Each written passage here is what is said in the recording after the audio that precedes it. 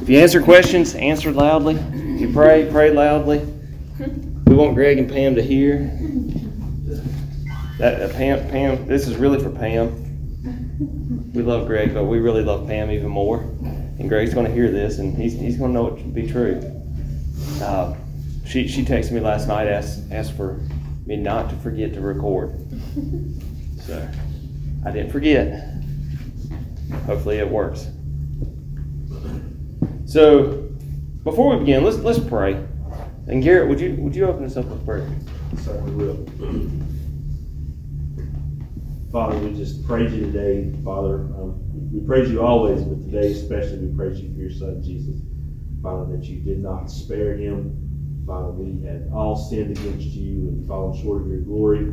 Father, but you've made a way for us to come back to you through your Son. Father, especially today, Father, we celebrate the resurrection of your Son, Jesus. Father, today as we're here, Father, you just open our ears to hear the things that Teal has to say. Father, help us to put those words in our heart, Father, and to use them to be closer to you. All these things we ask in Jesus' name.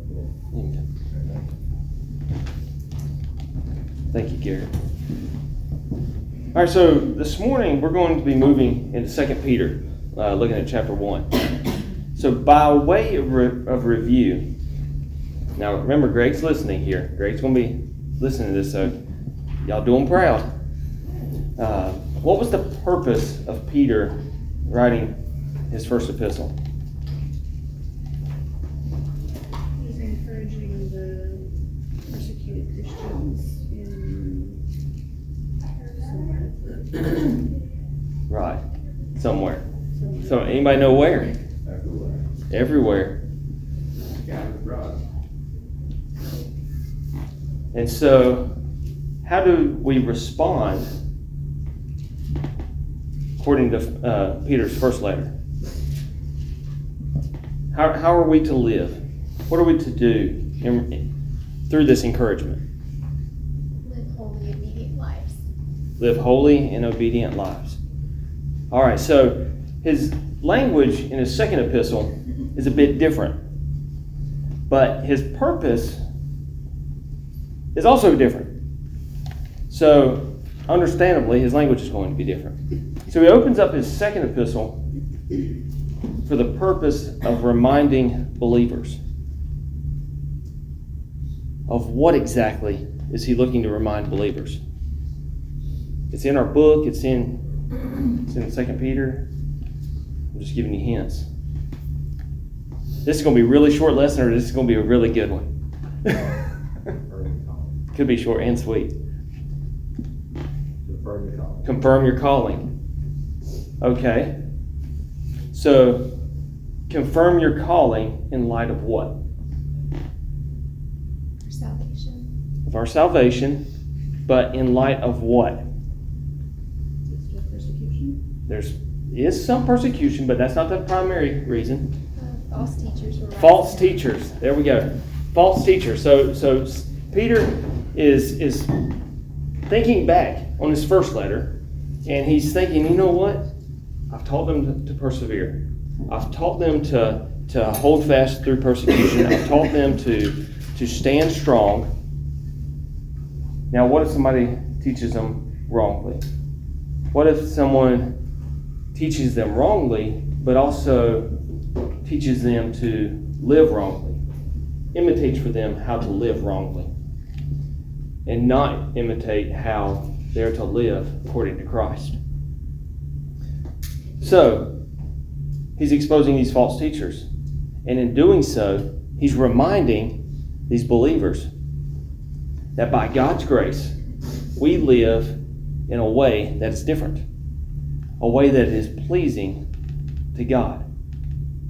So, the only way this is possible is how? How do we live in a way that is pleasing to God? How is it all made possible? Is it Holy Spirit? And the Holy Spirit does what? Gives understanding to the word. Gives understanding to the word. But what's that initial thing the Holy Spirit does? Regeneration. Explain regeneration to me. Supernatural change of the heart. from seeking ungodly things to loving God. Okay. Now, how do we see that in our everyday life? First, very first beginning, very first time we ever see regeneration in our life. Repentance, which leads to what? Somebody else on this side. Repentance leads to what? Thank you, Scott. He's sitting over here. I see him over here. Salvation, which is where we're going this morning, and that's where our book goes. In fact, the title of the book of this lesson is "Know Your Salvation."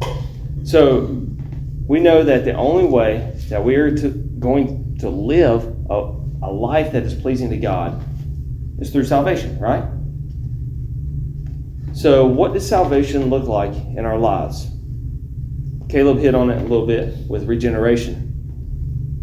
How does it look? What does it look like to be saved? Well, there's evidence in your fruit. Evidence in our fruit. Reflect Christ. Reflect Christ. Not walking according to the flesh, but according to the Spirit. Not walking according to the flesh, but according to the Spirit. So, if this is how salvation looks, how are we saved? By grace through faith. Forgiven? A gift. A gift. By grace through faith. By grace through faith. Y'all speak up so Greg can hear. So, it's a gift, and we are saved by grace through faith. So what does this have to do with Peter's concern with false teachers? They're trying to add to the gospel, certainly. They're trying to take away from the gospel. They're trying to take away from the gospel. So we got both ends of the spectrum here. We got addition, we got subtraction, Selling false hope. false hope. So as Peter's looking back at that first epistle, he's growing increasingly concerned about false teachers, about their heretical doctrine and their immoral lifestyles. So, what again does this have to do with salvation? Let's think back to our definition of salvation, how we defined what salvation looked like. We're saved by grace. It's completely by the work of Christ. It's no effort of our own. I mean, there's nothing we could do to save ourselves, right? Nothing we can do that could restore a heart of flesh where a heart of stone previously laid. So let's jump into 2 Peter, verses 1 through chapter 1 through 4. And Simon Peter, a servant and apostle of Jesus Christ, to those who have obtained a faith of equal standing with ours by the righteousness of our God and Savior, Jesus Christ. Let's just stop there for a second. Obtained a faith. Obtained a faith. How did they obtain this faith? They heard and believed. Let me see if I go into this here. All right, so we're going to keep going. So, of an equal standing with ours. So they have a faith that is of an equal standing with the apostles. We have obtained a faith of equal standing with the apostles. So let's read on. May grace and peace be multiplied to you in the knowledge of God and of Jesus our Lord.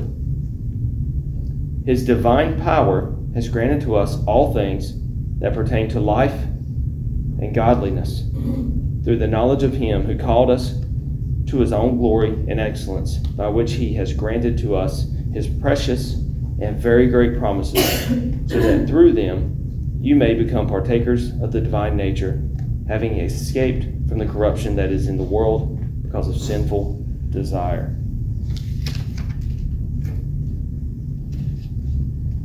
So we see several interesting things here. First, we see that Peter is writing to those who have obtained faith.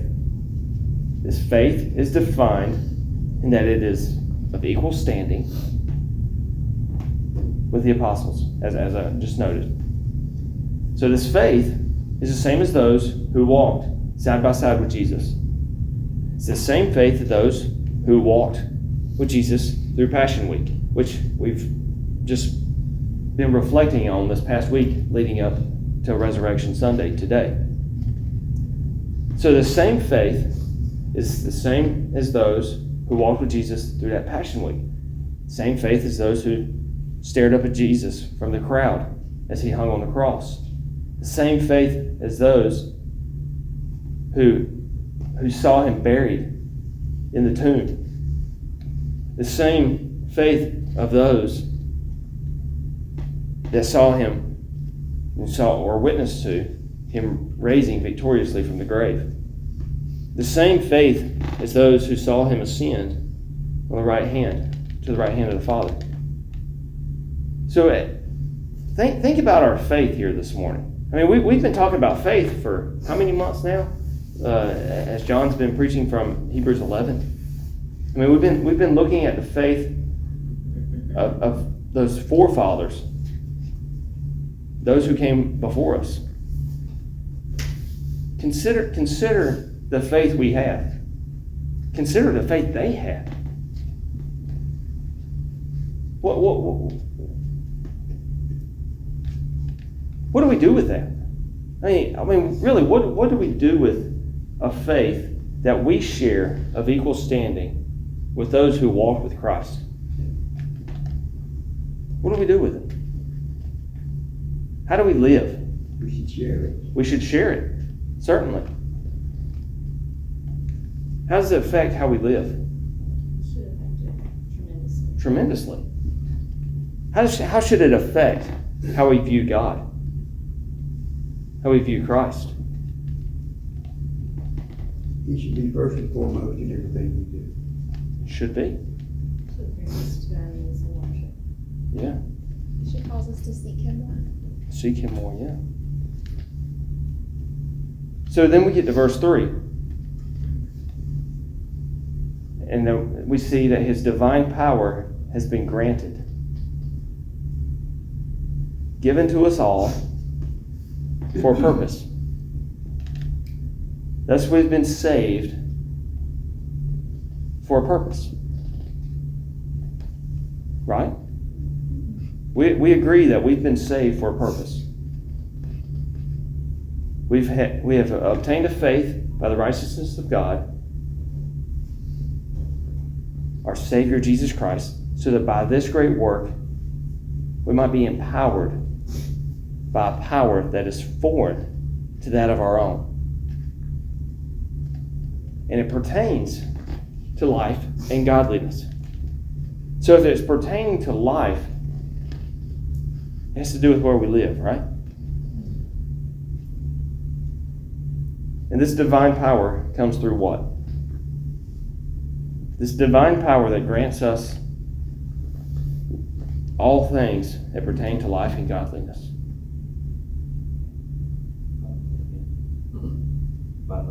By knowing him. I think Garrett read a Sunday school lesson. By knowing him. All right, so one more question. How do we receive this power that pertains to life and godliness? It's through the word. Through the word. So, knowing him through the knowledge of him who called us to his own glory and excellence. Peter gives the answer. So why? Why through the knowledge? So that through them you may become partakers of the divine nature. You see, this isn't rocket science. If it was, I would not be up here teaching. Greg would be up here teaching. So this is why Greg let me teach lesson 9. But oftentimes, we live with our sin as though it is rocket science. As if we have this issue with sin and we just don't know what to do with it.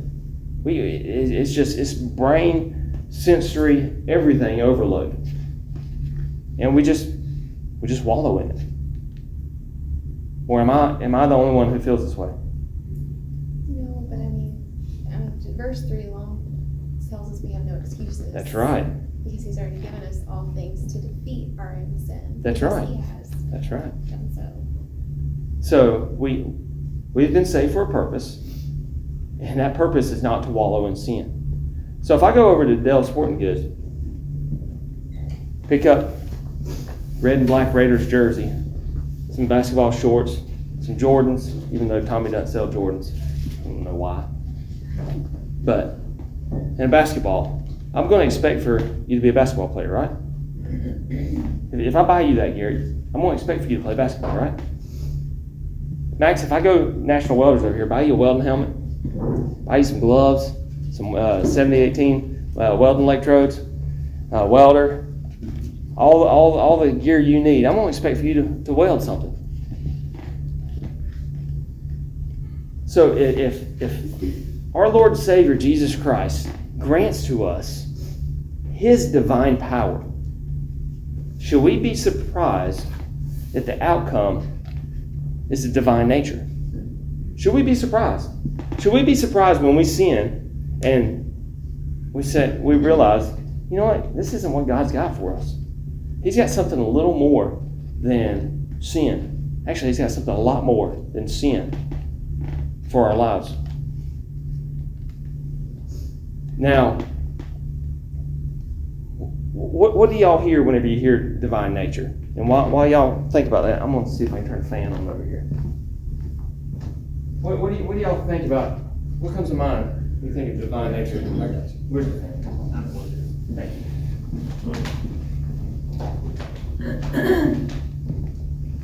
Divine nature. He's like God. He's like God. He is God. He is God. That's His nature. Okay. So Peter's not saying we're going to become. Thank you, Scott. It's like instant relief here. It's not that all of a sudden we're like little gods just because we've been regenerated, right? That's not the intention here. That's not the goal. Rather, we've been made new creations. New creations by virtue of having been born again through Christ. So, how does that look to be made like God here? Our desires change. Our desires change. We're new creations. Our desires change. And then when We were going to start fitness aerobics after this. And then when we're apart from that, we feel away from that. Right. We should be steered back towards divine nature. That's right. Say our allegiance has changed. Our allegiance has changed. Kind of the conviction of sin instead of Yeah. We cannot wallow in sin. Because we've been freed from the power and the hold that sin has over our lives through Christ. This world has no hold over us through its fallen, sinful nature. And so here in these few verses, Peter's reminding us that our salvation is ultimately sustained by God's power. Right? He holds it. He sustains it. So let's move on to verses 5 through 7. For this very reason. All right, so Greg was here. He would ask, what reason? What reason are we? Is Peter writing here? What's the reason? The stuff before. What is the stuff before? Because of this. Someone who was in here and wasn't playing guitar. I say because of the salvation you have received. Salvation you have received. So, since you have received this salvation, you've been granted this power that pertains to life and godliness. Make every effort to supplement your faith with virtue. Who's got a different version here? Instead of supplement, what do you have? Add. With all diligence to add. To add. So we're adding to. We're supplementing. We're building upon our faith. We're bringing it all together here. So supplement your faith. Add to your faith virtue. And virtue with knowledge. Knowledge with self-control. Self-control with steadfastness. And steadfastness with godliness. And godliness with brotherly affection. And brotherly affection with love. So let's consider these particular virtues, what they are, and why we supplement them with one another. So we have faith with virtue. What is faith? Anybody want to give me the book's definition? Or your definition? I said Belief. All right. Anybody want to add to that? Belief in what? Things you haven't seen. Things you haven't seen. Our book describes it, adding to faith, in that they are to add to their full and complete devotion to the marvelous faith and grace given first by God. It blows it up. It blows up our belief, our understanding of what we have not seen. So we're to supplement our faith with virtue. What is virtue? Excellent moral character. Excellent moral character. And how is our excellent moral character demonstrated? As Greg taught previous weeks, looking at elders. We're going to put me and Garrett on the spot here. As we consider how you call an elder. How do we call a deacon? How do we decide who's going to be a home group leader? Qualifications that are given to us in Scripture. Qualifications. And how do you see those qualifications? How they live. And how they live. It's outward.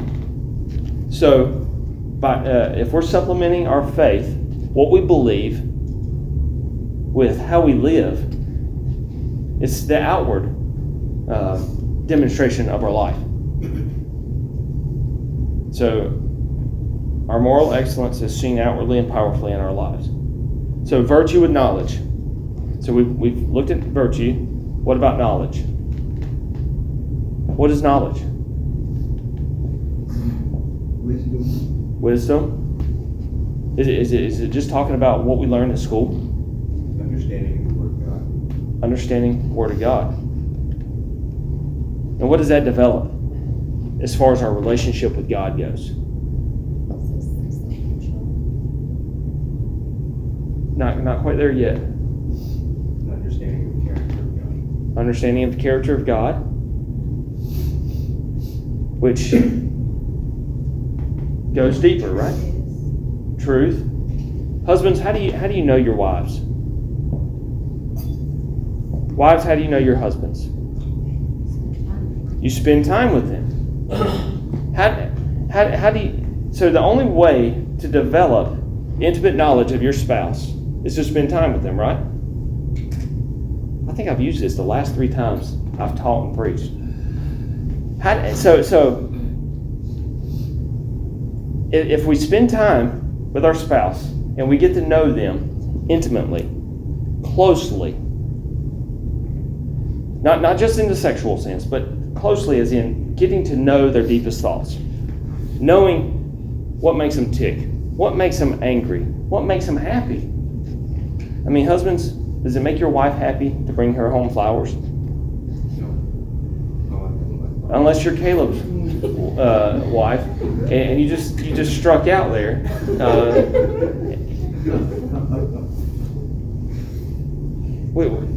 Paige, you like flowers coming in the house, right? You like plants. Plants. Okay. We're getting somewhere. We're getting to Paige's heart language here. She likes plants. So when Michael goes to Lowe's, no matter what he's getting, he can be buying a box of 8-penny nails or a tube of 4s or new tools, or he could go and buy Paige some plants while he's there. And know that when he goes home, Paige is going to light up. She's going to be happy because Michael considered her heart. Considered her. Considered what she likes, because Michael has intimate knowledge of his wife. He knows what makes Paige tick. He also knows to not go home with a truckload of bricks, because that's not going to make Paige happy, right? There we go. So, intimate knowledge works both ways.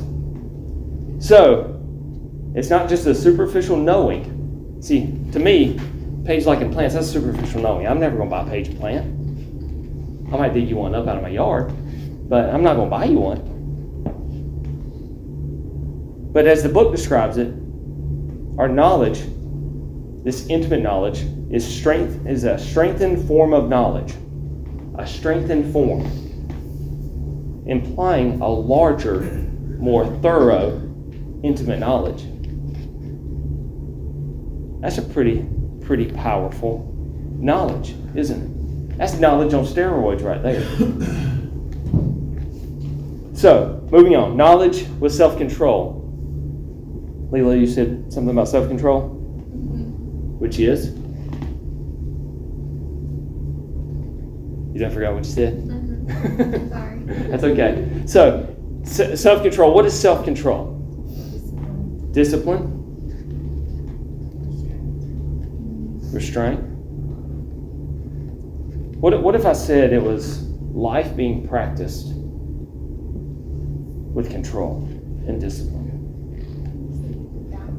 It's a balance. Because all of these virtues here we're looking at relate to our lives. So self-control, steadfastness, or perseverance, as some of your translations may say. What is that? What is perseverance? What is steadfastness? Over time, holding it, holding firm, straining on towards the end, towards the goal. So we understand this in our marriages. We understand this well in that we don't put an expiration date on our marriages, right? If we want them to last. If we want anything to last, we don't put an expiration date on it. We put an expiration date on a gallon of milk we got in the fridge because we know it's going to come to an end. Usually before it runs out. But our marriages, our relationship with God, does not have an expiration date on it. It's steadfast. So steadfastness with godliness. We're to be godly, to live reverently, loyally, and obediently towards God.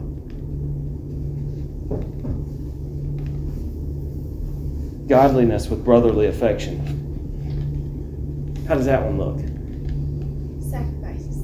Sacrifice. How so?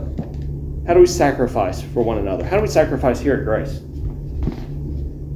goes back to last week with humility, that became one too highly to serve brothers and sisters of the church. We certainly sacrifice in our humility. You give up your time. Sometimes your sleep. How else? This is where we live, folks. Pray. We pray for one another. Walk alongside. What happens when we walk alongside in brotherly affection? You open a can of worms, I'm going to let you serve it up for us.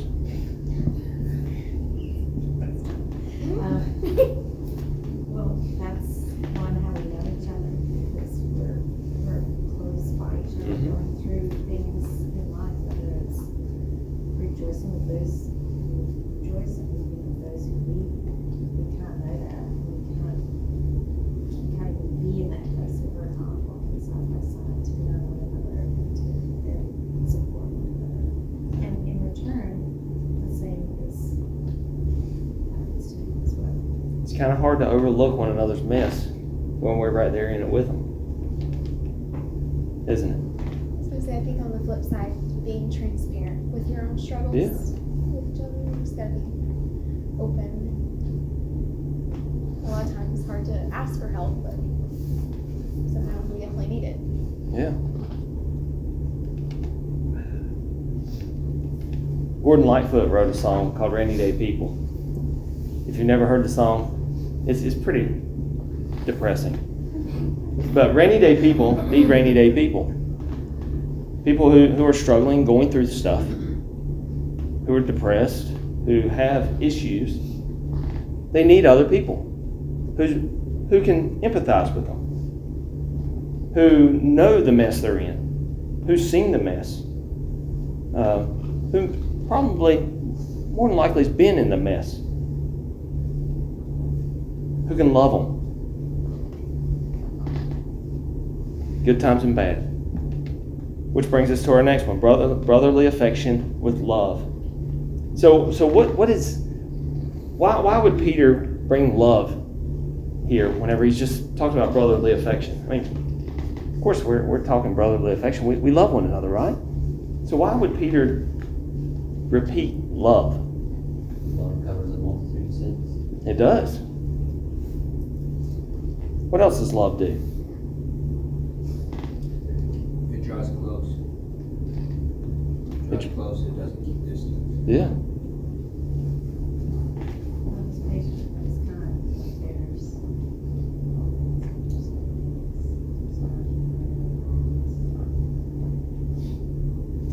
You see, I see what I'm seeing the main difference here is brotherly affection is what we're doing right here in the four walls of the church. Whenever we go outside the church, when we gather together, how we live with one another. And I see love exploding out of that, overflowing out of that, in how we live for everybody to see, how we interact with everybody, and how we love all people, how we love the people at the checkout line at the grocery store, how we love those people we work with who are hard to love, how we love not only those who are saved, who are not part of our fellowship here at Grace, but how we love the lost. How we take that knowledge that Robert mentioned and take it to the lost, sharing it. Now, this is not an 8-step program to supplement your faith. These are not, okay, I got faith. Checked it off. Virtue. Checked it off. Knowledge. Still working on it, but it's close enough. I'm checking it off.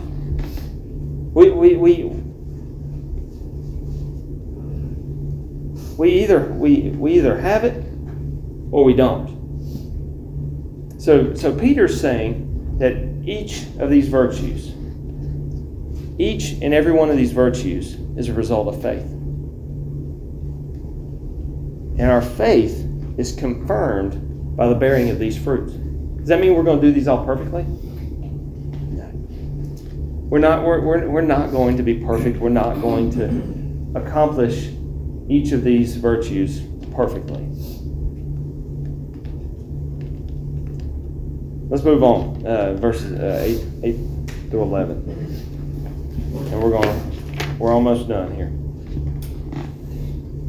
For if these qualities are yours and are increasing,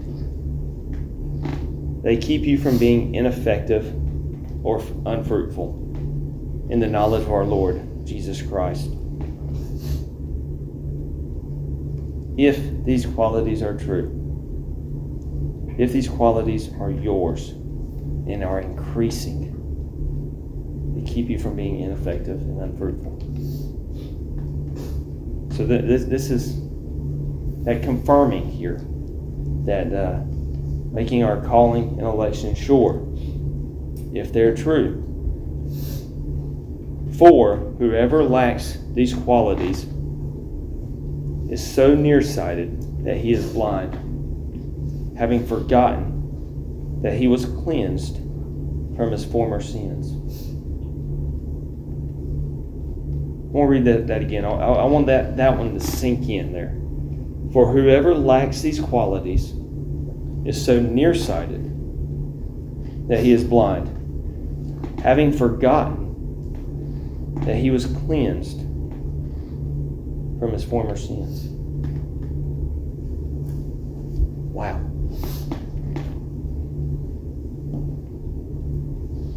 That's pretty harsh. For anyone who lacks these qualities, Peter calls them spiritually blind, accusing them of actually forgetting that they have been cleansed. Not just cleansed, but forgetting the very work that was accomplished to cleanse lost men, lost women. Without a way in this world, enslaved to sin, forgetting that Christ took those lashings,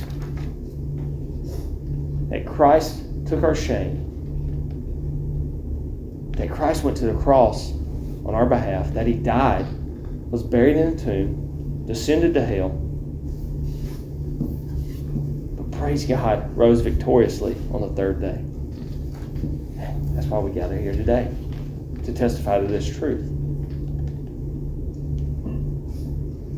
Forgotten. Therefore, brothers, be all the more diligent to confirm your calling and election. For if you practice these qualities, you will never fall. For in this way, there will be richly provided for you an entrance to the eternal kingdom of our Lord and Savior, Jesus Christ.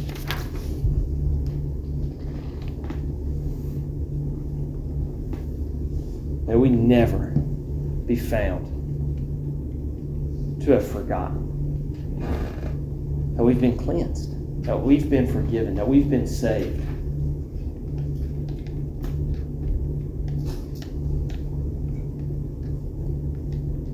And should we be found in this forgetful state, may we repent, may we return our gaze upon Christ. Does anyone have anything to add there? Any thoughts there? I have one. Go ahead. It's just thinking, like, when it says those who, lack these things, like it could be someone who is very doubtful, like lives in a constant state of not being sure if they're saved. But this passage, gives proof that you can be assured of your salvation. Like, that's just such a gift from God to just know for sure that we are his children. And just the importance of practicing the word, and putting the pedal to the metal, or where the rubber meets the road. It's working out these things, and it's also, yes, it's something that the Lord does in our heart, but we also have to work out our faith with fear and trembling, and continue to grow in these virtues and seek the Lord and to do his will daily. Right. For me, verse 8, jumping off what she said, it says, ineffective or unfruitful, knowing that none of us are too good, too strong to be here, confess Christ, and yet be unfruitful and ineffective. And so knowing again that it's only by faith in Christ's power that holds us, but knowing that, checking our hearts and trusting the Lord through that, and crying out to him to help us to not be ineffective and unfruitful. And like she said, that we would be sure of our salvation because of what Christ has done for us. And so I think it's just a big warning sign. Check your heart. You might be ineffective or unfruitful. Look at these things and come back to Christ because he's merciful, he's lowly. There's no one apart who can't save him. Very good. I think the calling and the election is uber important to the right mind frame of not boasting in anything that you did. You started, I say this morning, or this morning, we can't boast in any of this. None of this comes in of our own oneself, or even a partial doing to kind of meet God halfway. It's 100%. We're going the opposite way with absolutely no desire to do any of those things that we read, any of those qualities, any of those things. And we were grasped and turned and made right. And then you look at the world, and that gives you the right perspective to say, I had nothing to do with this. Now, in my calling and in my election, I have, I don't want to call it things, but I have, I don't even want to call it duties. I don't know what you call it, but it lets you look at non-believers, in my opinion, in a different light. Right. Pray for their salvation, pray for, really for their calling. And their Yes. Because like you were talking about, it's not, those works don't save us, but now because we're saved, we're gonna make every effort as an outflow of our faith to do those things because they serve Christ, and that's ultimately who we serve, and it's a blessing to them. So circling back to the false teachers. Right. Two bookends of false teachers are one that God was too good to come to earth. Jesus couldn't be God because God was too good to come, to lower himself to our level, versus that Christ is not enough. And right off the bat, in verse 3, Peter strikes both of those down. Right. His divine power. Jesus was God. That's where his divine power came from. And then 4, which is granted. There's nothing else required. It's not God. It's not Jesus wasn't God. It's nothing more than him. Right. Following those two verses. Right. Yeah. Very good. I think we're out of time. Thank you, guys. Thank you for your comments. Next time, I should have went my original plan and just done it like I did do a home group, let y'all teach. Thank you, guys.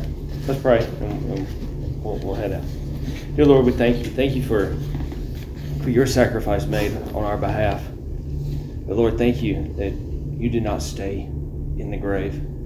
That, Lord, we come here together this morning to celebrate the fact that on the third day you rose victoriously. That death could not hold you. And that through your work we have obtained salvation. Not of our own doing, but everything of your doing, Lord. And we thank you. Lord, we thank you that it is possible that through your work that we can live lives that bear these attributes, these virtues, Lord. That we can come to you, that we can reflect you, that we can imitate you, that we can be made into your image, Lord. And Lord, we ask that you would continue to mold us, continue to make our calling and election sure, to continue to sanctify us and continue to use us for your honor and for your glory. Lord, bless us as we go to the worship hour. And Lord, just cause us to honor you and always say and do. In your precious name I pray. Amen.